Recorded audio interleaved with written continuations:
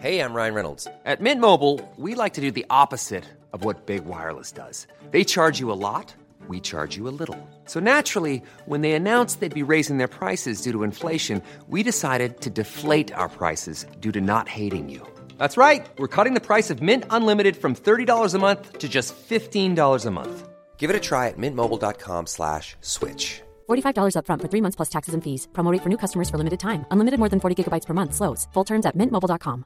Hi, I'm Dori Shafrir. And I'm Kate Spencer. And we are the hosts of Forever 35. And today, we're talking about Club Med, the best all-inclusive getaway for families. Today, Club Med has nearly 70 resorts worldwide, from beachside resorts in the Caribbean and Mexico, to magical locations in the Maldives and Morocco, to ski resorts in the mountains from Canada to the Alps. Between their all-inclusive family programming, wellness offerings, land and water sports, and their French heritage-inspired food and drink offerings, Club Med is the best way to elevate your family getaway, no matter which location you're at.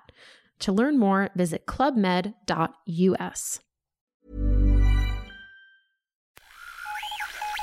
What in the world is happening on Wall Street? Economic indicators. Who knows where this is going to end up? To understand the economy, you have to understand human nature. This podcast is powered by Acast. How you doing there? It's David. I hope you're kind of getting over the whole American election malarkey.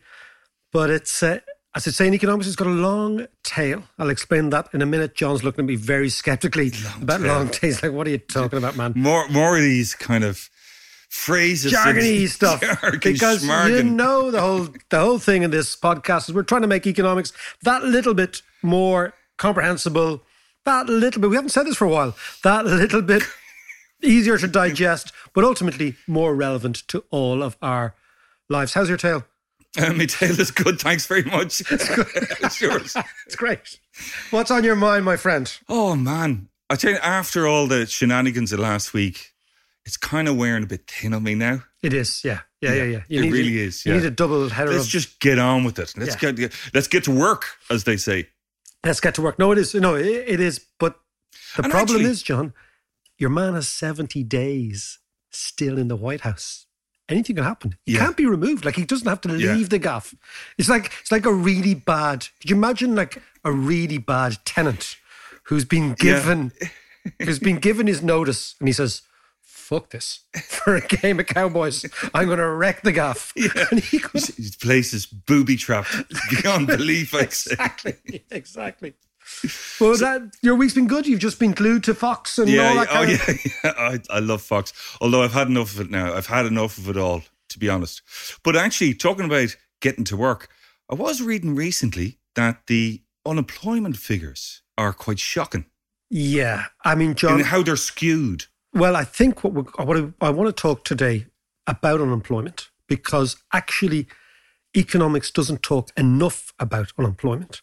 And also, number two, unemployment in Ireland has gone from around 4%, which was the lowest ever, to 22%, which is the highest ever.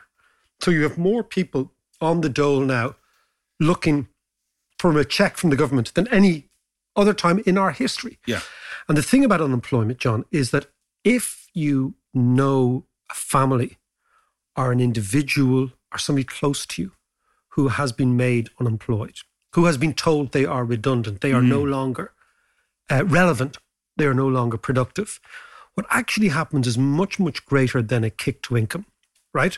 We know that obviously people's incomes, but unemployment destroys people, and it destroys them from the inside out. Yeah, absolutely. It brings up all sorts of deep, deep psychological issues and emotional issues about relevance, about fragility, about depression, about self-worth. You know, you're actually destroyed from the inside out. Well, as I say, work kind of defines you.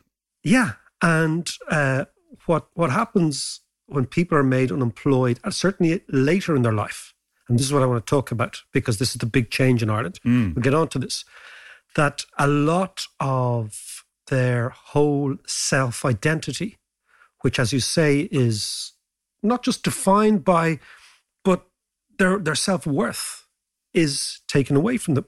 And I know that unemployment, I know because my dad lost his job Yeah. when he was in his mid-40s. So that's when you're at a stage in your life where you have your family, you have your house. Think about it, right?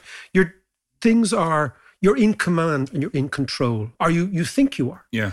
And if that's taken away from you, I remember in my own case, I knew that he explained to me later that my dad, who you knew very well and you knew for years, Yeah, I did, yeah. used to put on a shirt and tie and pretend to go to work so that our neighbours, like your mom and the people beside us, didn't know because of the stigma of losing your job. Now, this again was in the late 70s when losing your job in Ireland then, the chances of getting another one were actually very slim. Yeah, because we had this endemic unemployment. Now, in fairness, my father did find another job after about 2 years. But those 2 year periods. Was it that long? 2 years? Yeah, I mean, I was only about 10, John, but I remember it distinctly. I remember the vibe in our house. I remember the whole tone of our house changing. Yeah, there was just a cloud over It's a cloud, and I remember him trying to continue to be the man of the house and him trying to continue to be the dad and all that sort of stuff. But there was a lot of...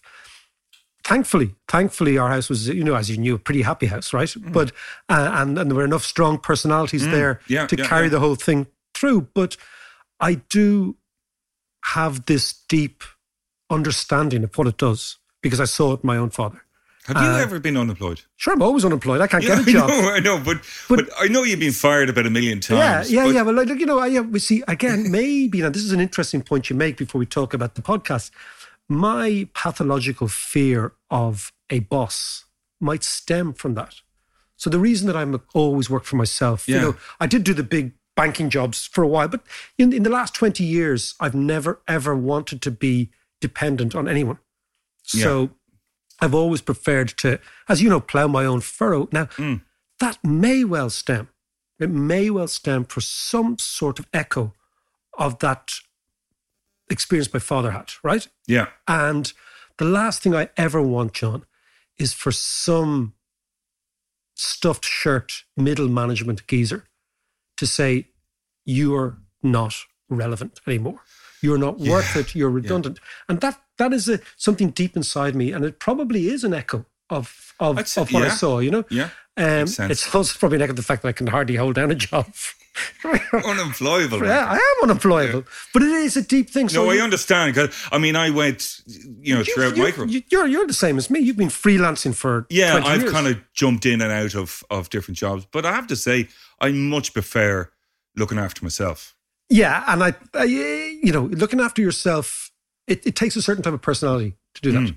But I remember being like kind of fired, high profile firings from, kind of public jobs like radio jobs and TV jobs. And what I always love about them is, in actual fact, you gain a huge inner strength when you know you're just on your own.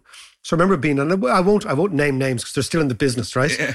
And then they're coming up and they're saying, well, it's not you, it's me. It's like breaking up with somebody. Yeah. I felt like saying, grow a pair, man. Fire me. Let's go to court. Let's see this out. Like, let's have a scrap. But don't give me this corporate speak about the, bullshit about revenues and this, that, and the other, But that all stems from maybe my childhood experience.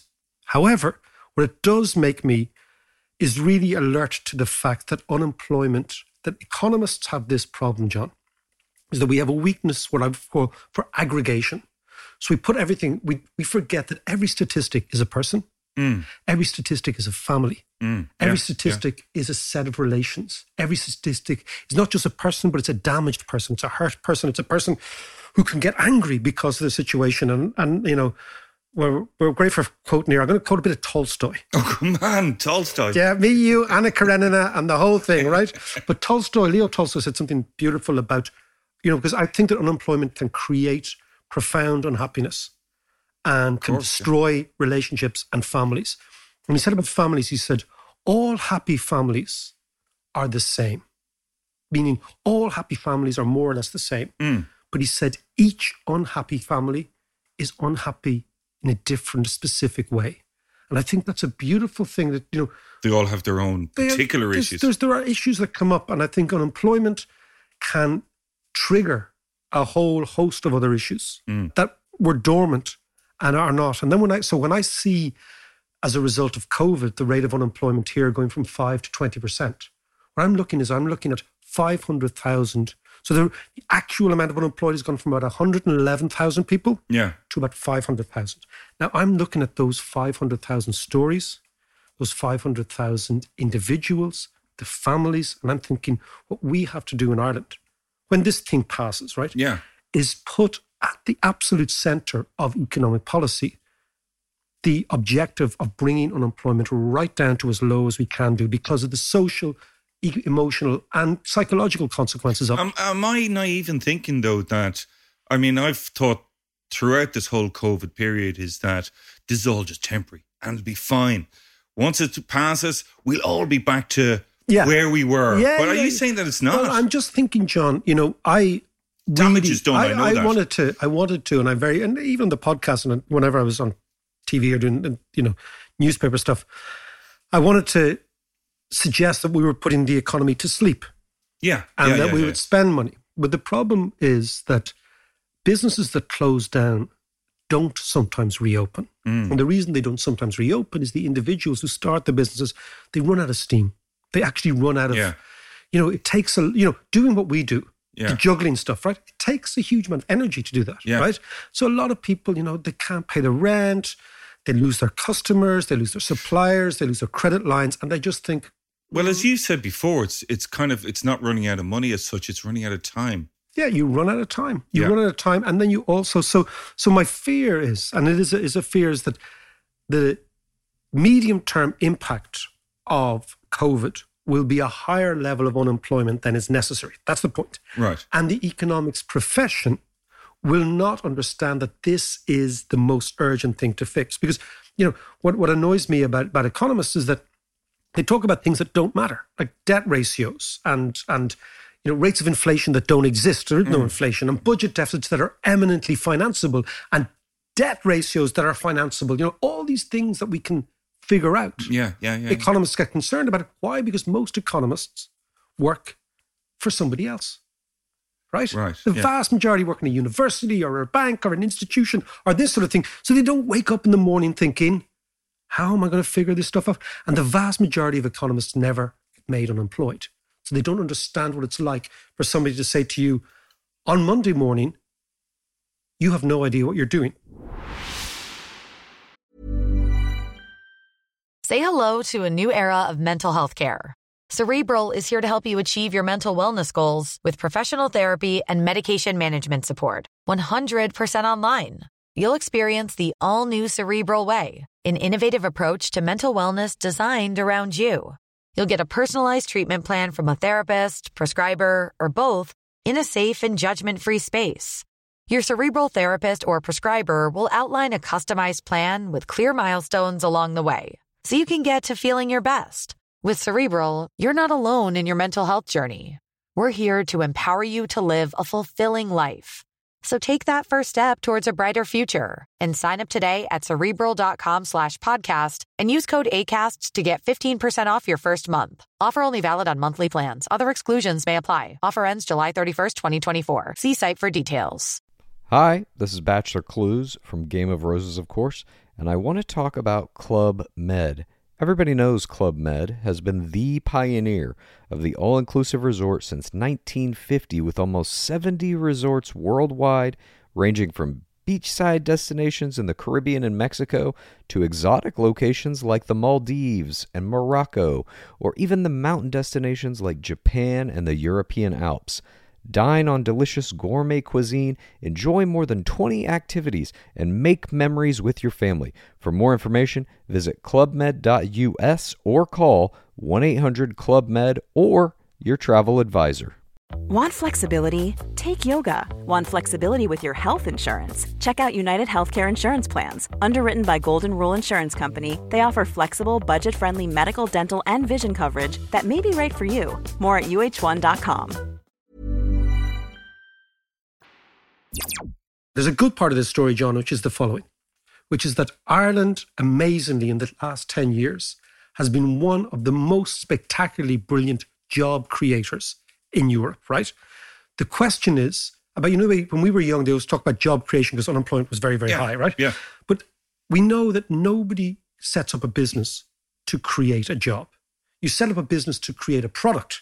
Yeah, and hopefully sure, that product sells, right? Yeah. And if that product sells and there's demand for that product, that maybe, then you'll think, well, I'll employ somebody else and somebody else. Yeah. So employment is the end result of a good product. Okay, Yes. it's not the start, right? Yeah. And I think, again, we've got to think in this way. So in order to get the economy going and get the rate of unemployment down, we've got to actually make sure that small businesses are vibrant. And the reason small businesses are important is that right now, all around the Western world, is large businesses are destroying jobs and small businesses are creating jobs. And not only small businesses, but small young businesses, i.e. businesses that are only 2 or 3 years. Explain this to me then about the large businesses. Well, so this is a huge, crucial thing. In the past, okay, remember the good job in the bank or the good job in, the ESB or the good job in IBM or whatever. Oh, he's doing very well. He's got a pensionable job. Yeah, he's got a permanent pensionable job. He's got a lovely suit on him, right?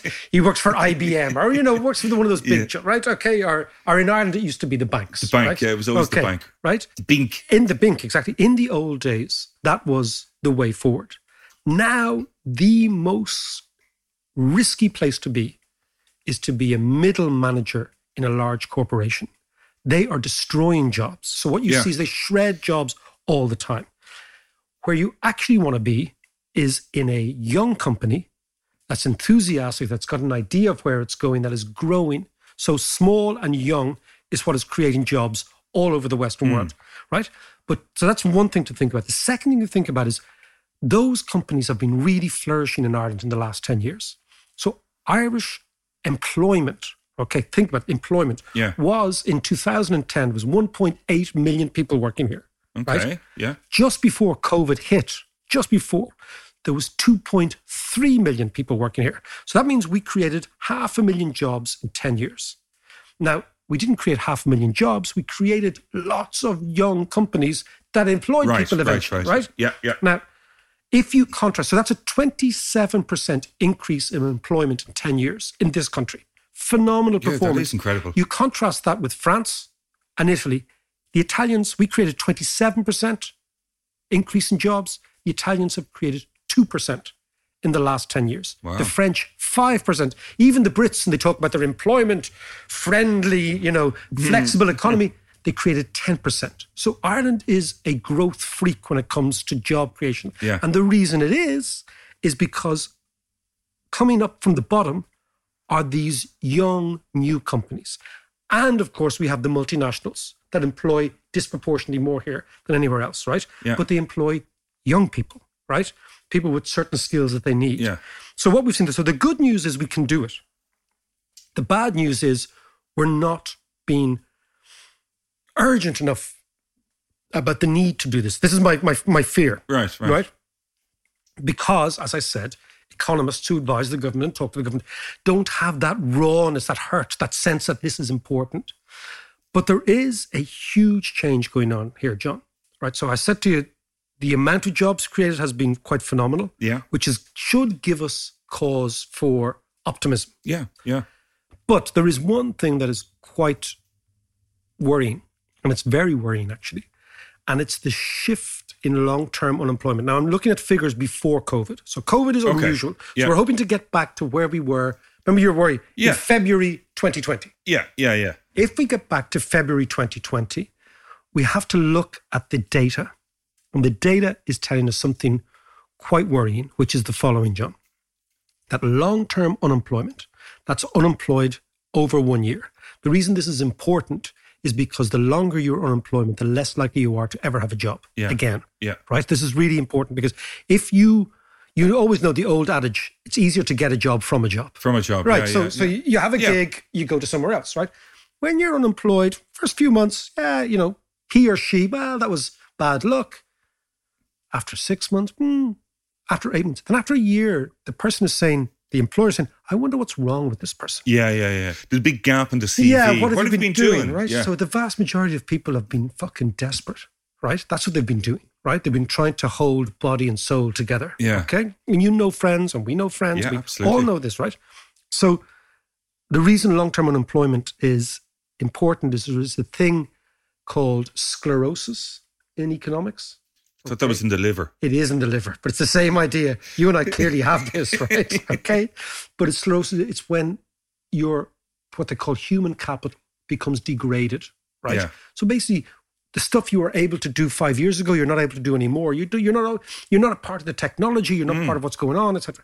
That's the thing. There's another thing called hysteresis in economics. I mean, these are big words, okay? Man, and hysteresis hysteresis, of course, from the Greek. It's the permanence of unemployment when it remains a problem. So a country that has long-term unemployment just can't get out of it. Yeah. And the reason it can't get out of it is the employers don't want to employ, and the employees lose the skills they had. And this can last for years and years and years. So we've got to profoundly avoid that. Now, if we look at the data, and in Ireland, the worrying thing is the long-term unemployed used to be young people. That has flipped completely in 10 years, and they are now older people. So half of the long-term unemployed people in Ireland are over 45. It's not simply due to technology. No. And kind of more out of touch. There's a couple of things going on, but I'm going to give you all the figures, right? Yeah, go on. So in 2010, right, when the last recession hit, 6% of the long-term unemployed were over 60, so between 60 and 65, right? That figure is now 20%, right? Wow, okay. Then 20% of the long-term unemployed were under the age of 25. Now it's 7%. So it's been a total flip. So basically what you've seen is, if you're young, this is before COVID, right? Yeah. If you're young, your chances of being unemployed were very, very small. Yeah. But now if you're old, your chances of being unemployed are very, very high, right? And again, what you see is unemployment in people in the 50s is much higher than it was, and in the late 40s is much higher than it was. So what we're seeing is a complete shift in unemployment. Why is this? The first thing is that what we're seeing in old companies, right, is they're laying off expensive staff. So what used to happen is the person joined those big companies and even smallish companies, and companies had loyalty, and you got to you got the carriage clock at the age of 65 and off you went, right? Yeah. That's not happening anymore, right? That's the first thing. Second thing is, during the last 10 years, because interest rates have been very, very low, right? When interest rates are very, very low, what you tend to see is an explosion, huge explosion in mergers and acquisitions, right? Okay, right. And the reason is the following. Mergers and acquisitions of companies are always financed by debt. So if debt is inexpensive, if interest rates are low, right? The managers of these companies, the financial officers will say, look, I work at Vodafone, let's say, and I'm looking at Air or Three or one of these companies. Yeah. And we want their market share. In the past, when interest rates were high, it was prohibitive for those companies to borrow loads of money, take over the other company, and merge them together. Yeah. When interest rates are very, very low, which was the case in the last 10 years, you see an explosion in M&A, right? Mergers and acquisitions. Right, okay, yeah. Now, this has profound implications for middle management, because when you put two big companies together who are more or less doing the same thing, let's say telephones, for example. Yeah. I'm using this for an example. Yeah, sure. They're doing the same thing, the same product, the same structures, everything. The only way that merger can be made legitimate is if the profits of the new entity are higher than the combined profits of the two old entities. Yeah. So how do you do that? You put them together, you cut costs. Well, there's bound to be a certain amount of duplication in roles. So, exactly, yeah. Exactly. So, filter that out. So basically, you take one team that was a sales team from one mobile phone company and you let them all go. You make them redundant. So the very act of M&A, mergers and acquisitions, has as its consequence the unemployment of lots of people. Because if you look at a big service firm, right, by far and away the biggest cost are people. Yeah. So, and particularly the more senior they are. And the more senior they are, the more expensive they are. Yeah. So what we're seeing is that the downside of M&A, and by the way, there's only upside for the owners. This is the shareholder capital bullshit that I can't stand, right? But the downside of M&A is always shouldered by the workers in these companies because that's how they cut costs. The way in which those financiers justify it is they say, well, the shareholder value has increased. So consequently, the share price has increased, right? The profit has increased. So therefore, the owners of the company do well. But the owners of the company are only a tiny, tiny minority of everybody who has a stake in that company. Of course, yeah. You know, the consumers, the retailers, whatever.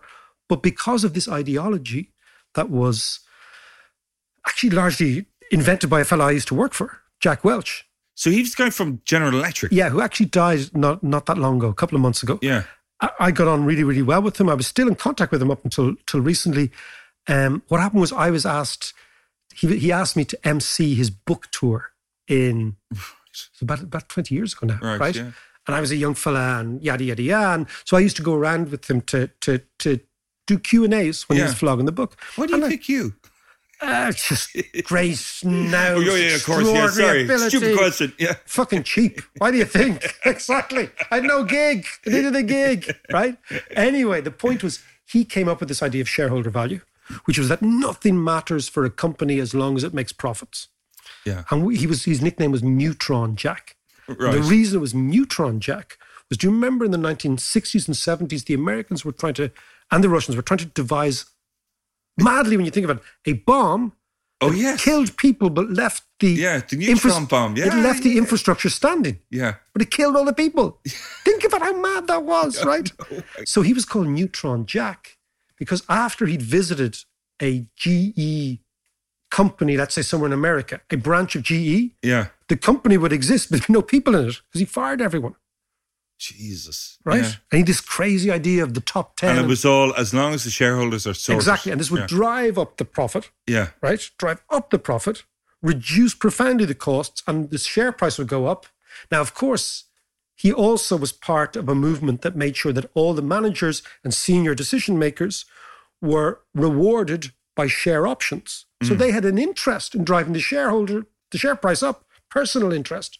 And consequently, their communal sense of custodian responsibility to their workforce was totally compromised. Yeah. And I believe it's one of the most disastrous policies that the corporate world has followed in the last 30 years. It's always amazed me how, companies operating under the tyranny of margins. Yeah. So if costs are rising, get rid of the costs as long as you keep those margins. Absolutely. Well, John, I mean, the whole thing about economics, and it's called the business cycle. It's called a cycle for a reason, right? Things go up, they go down, they go up, they go down, right? If you keep a constant margin, what you will find is that when revenues dovetail in a downturn, when they start to decline, your margin will decrease. Yeah. If you respond to this by firing people, what you will find is a natural tendency to gut the institution, to gut the organization of people, right?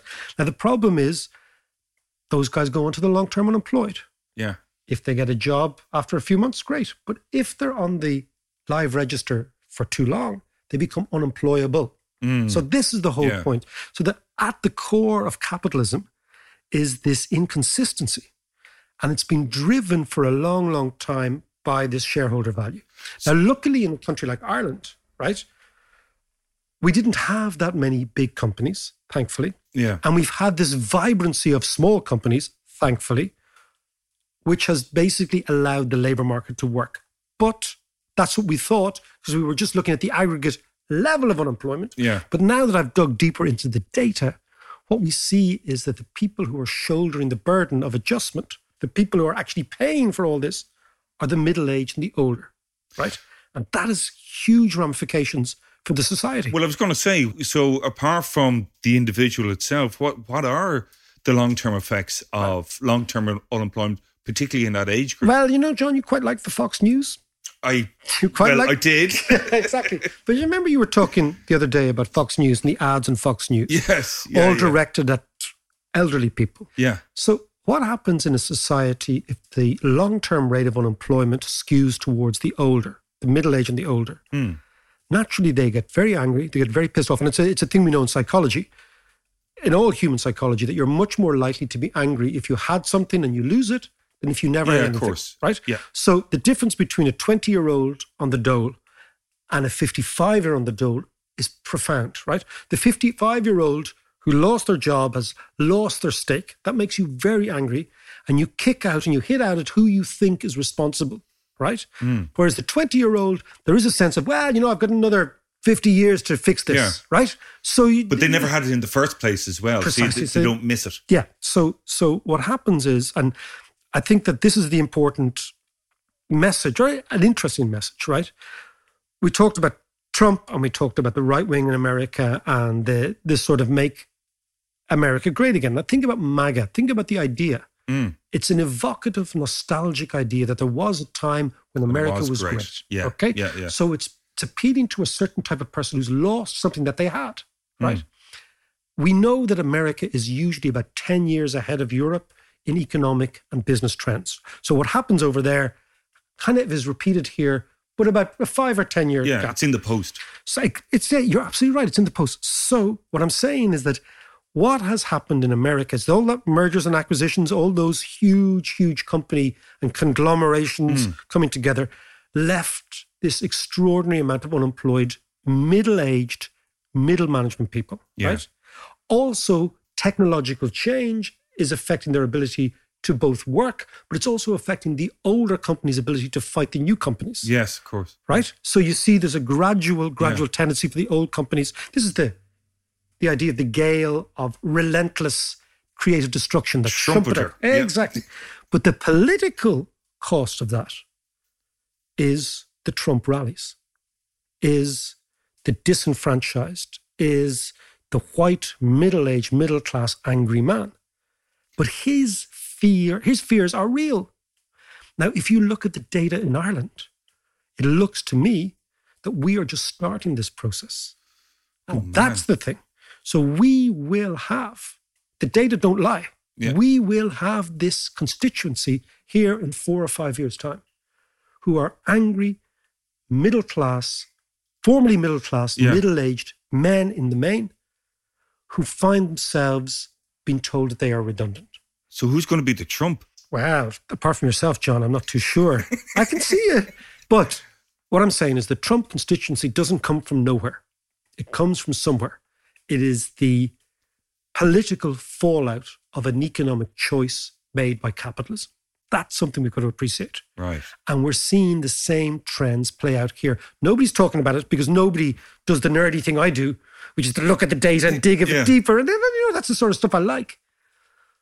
But unless we see a flourishing of entrepreneurial initiative in the middle-aged, which you see in some parts of America, okay, that they start companies as we get older, okay, right? We are going to see a very fertile constituency for anger here from those people. I mean, again, I'll come back. Half the people who are long-term unemployed in this country are over 45. So between 45 and 65. Yeah. And they're the people watching Fox. Well, let us come back to it. But I'm just put you on warning that what we saw in America is happening right here, right now, in front of our eyes. Now, will I have you? Will I have your ear? If you like the podcast, if you like what John and I are doing, if you like the stories, you like the research, if you want to learn economics, if you want to do a twice a month bespoke tutorial called Ask Mac, if you want to do the any questions and you want to listen and ask us questions, by all means, we would love to hear from you. So support us on Patreon, which is patreon.com/David McWilliams. It's probably the best few quid you're going to spend.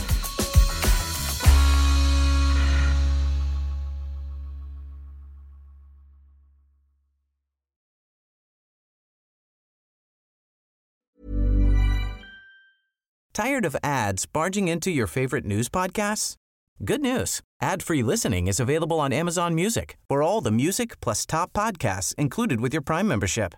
Stay up to date on everything newsworthy by downloading the Amazon Music app for free or go to amazon.com/news ad free.